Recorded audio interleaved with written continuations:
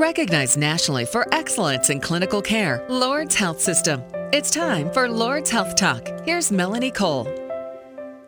According to the National Kidney Foundation, up to 26 million American adults have chronic kidney disease, and millions of others are at an increased risk. And early detection can help prevent the progression of kidney disease to kidney failure. My guest today is Dr. Ari Chakravarty. He's the medical director of the Kidney and Pancreas Transplant Program at Our Lady of Lourdes Medical Center. Welcome to the show, Dr. Chakravarty. Tell us some of the conditions that characterize kidney disease. Well, thank you very much for having me on, and we appreciate the opportunity. There are many different types of conditions and symptoms that can characterize kidney disease. Sometimes it can be very nonspecific symptoms and vague symptoms like fatigue and weakness. There can also be difficulty with and painful urination, foamy urine, pink and dark urine, and even increased need to urinate. All of these things can also be associated with other kinds of diseases and conditions, but when you have a constellation of symptoms altogether like that, then one of the diseases that it could be, of course, is kidney disease. And are there certain people who are more at risk for kidney disease than others? Yes. So certainly the most common reason why someone in the United States and probably even worldwide now who may have kidney disease is someone who has diabetes. An important thing to keep in mind is that not everybody with diabetes ends up with end-stage kidney disease or kidney failure, but certainly many, many people that do have kidney disease have diabetes. Certainly high blood pressure, as well as a family history of kidney failure, are correlated with kidney disease. Sometimes even just age. As we get older, we think that this may be a risk factor for kidney disease. Not always, since many people are living much longer than before. But certainly sometimes when someone is over the age of 60, they may be at more risk for developing chronic kidney disease. Other things that we sometimes take for granted, especially if they're just self-limited or if they go away on their own, are things like kidney stones, smoking, being overweight, cardiovascular disease. These are things that can also be correlated with kidney disease, especially if they recur or persist. So that's an important thing. So not everyone with a kidney stone develops kidney failure, but if someone continues to get recurrent kidney stones, or if they continue to smoke, or if they remain overweight or gaining weight, and certainly if they have recurrent heart disease, then these are things that can also be correlated with chronic kidney disease. If someone has this constellation of these symptoms, what tests do you do to determine what's going on with their kidneys? Actually, you're right. I kind of jumped the gun there and gave you some of the symptoms from before. But certainly, if probably one of the most important things is for a patient to just continue to see their primary care physician. And if they see these constellation of symptoms that I was speaking about before, then one of the most important things is just making sure checking blood pressure, also checking urine tests and doing a blood test. If they find abnormalities here with the results of these tests, then that's a good reason for the primary care physician or family doctor to refer the patient to a nephrologist, who then may do additional tests, including additional urine tests and blood tests, and sometimes taking pictures of the kidneys, such as ultrasound imaging of the kidneys. If you determine somebody does have kidney disease, what do you do for them? Is there a way to make the kidneys better, or once they've got disease, then it's just a matter of stopping the progression? That's a great question, and I think one of the most important things to realize is that if someone is diagnosed with chronic kidney disease, but we would feel bad if that person were afraid, or if we made the patient fearful. People who do develop chronic kidney disease and are diagnosed with chronic kidney disease are living longer. Probably one of the most important things is that we've started to try to recognize chronic kidney disease earlier. Now, unfortunately, it is true that if someone does have chronic kidney disease, there often is not a cure. Now, we've known this for many, many years. That's okay. The first reason to actually go see a kidney specialist or a nephrologist, a medical kidney specialist, is to actually prevent the kidney disease from getting worse. Kind of probably the most important thing to keep in mind is that for the doctor's job is to do no harm and try to make sure that the kidney disease does not continue to get worse. It is certainly important for the medical kidney specialist to elicit any possible easily reversible causes of acute kidney injury. But if there is only chronic kidney disease, then one of the most important things is good control of blood pressure, good control of diabetes or preventing diabetes, and then sometimes doing a kidney biopsy. And if there are certain conditions that are less common than diabetes or hypertension, and medications can be used to try to treat the kidney disease and try to push off the need for the dreaded, end-stage kidney disease, which would, in that situation, then the only treatments available then are either dialysis or kidney transplantation. Are there certain medicational interventions that you can use before you would have to resort to dialysis? Sure. I think, even from the some of the seminal articles and studies done in the 1980s and 1990s involve the use of certain specific blood pressure medications. They may be commonly known as ACE inhibitors or angiotensin-converting enzyme inhibitors, or the similar medications, angiotensin receptor blocker therapy. Sometimes it's easier just to say ACE inhibition or ACE system inhibition. Patients certainly are, and doctors are becoming more savvy about how to talk about kidney disease and about medications that are used. And medications like this, especially if someone has diabetes as one of the causes of the kidney disease, along also with hypertension, then these medications are used. They actually, a common misconception among even doctors and patients is that these medications sometimes can cause the kidney function to get worse. In reality, the way that these medications work, they actually do make the serum creatinine, which is a blood test that is used to estimate kidney function, and the GFR, it's used to estimate the glomerular filtration rate, or how fast the kidneys are filtering blood.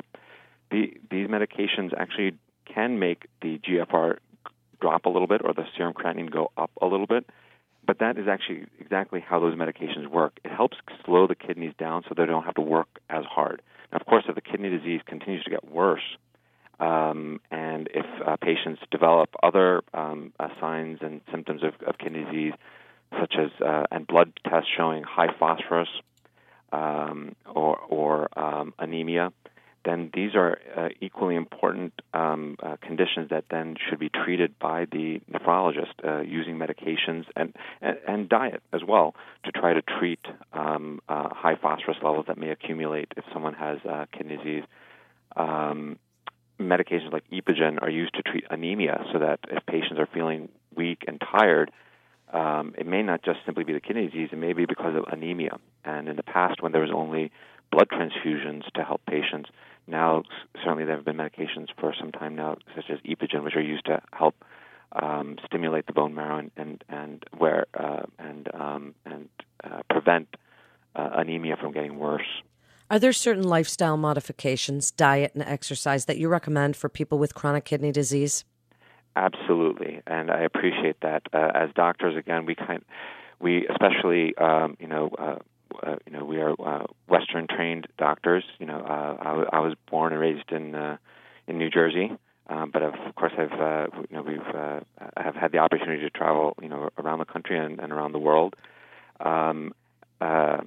Alternative medications and alternative treatments are available.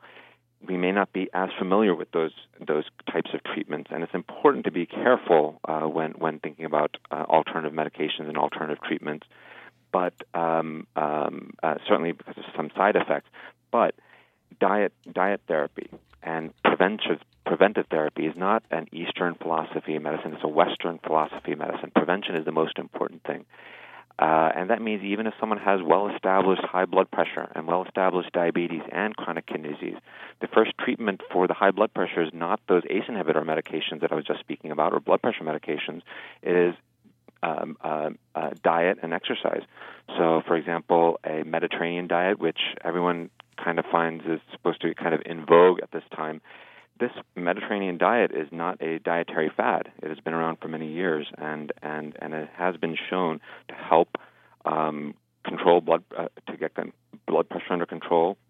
Sometimes patients can even, if they are adherent with the diet and with exercise, sometimes instead of requiring 3 different blood pressure medications, sometimes they only need 2 different blood pressure medications. So that diet is very, very important. Of course, there are other dietary fads out there. Sometimes everyone will talk about low-protein diet in someone with chronic kidney disease. And this can be important in some situations, but it is something that we used to see in the past when patients who developed the final stages and the end-stage kidney disease would be thin and emaciated, and they would end up requiring dialysis or transplant. But these days, patients are living longer, and they can even have obesity and still have chronic kidney disease. So this is where that limiting protein in the diet too much can actually lead to muscle wasting. So it's important to avoid foods such as red meat or that are high in a lot of fat, or certainly these days avoiding large carbohydrate load is important. But you also you don't want to become you don't want to develop muscle wasting, and you don't want to lose weight inappropriately. You should be through a kind of a regimented program. The other diet that I would remind everyone about is the diet. Again, it's not a dietary fad like South Beach diet or the other diets out there. The diet's called the DASH diet, or it's dietary approaches to stop hypertension, and it's DASH. It isn't the Mrs. Dash salt substitute. It's the dietary approach to stop hypertension. And this diet, again, has been around for a long time and has been shown to help. It doesn't cure kidney disease, but it can definitely help get blood pressure under control and help patients maintain the kidney function that they have this time. And in just the last few minutes, your best advice, including how you want people to be able to stay away from dialysis or not need a transplant, really your best advice for people that may have been diagnosed with chronic kidney disease. I would say probably the most important thing is not to be afraid. There's a lot of knowledge out there about heart disease and heart attacks. Bayer aspirin commercials about which are true. They can help prevent heart attacks. There's a lot of information about cancer and breast cancer and prostate cancer, scary diseases. But kidney disease, unfortunately, you have to kind of fight to get your information. There aren't many commercials out there about kidney disease.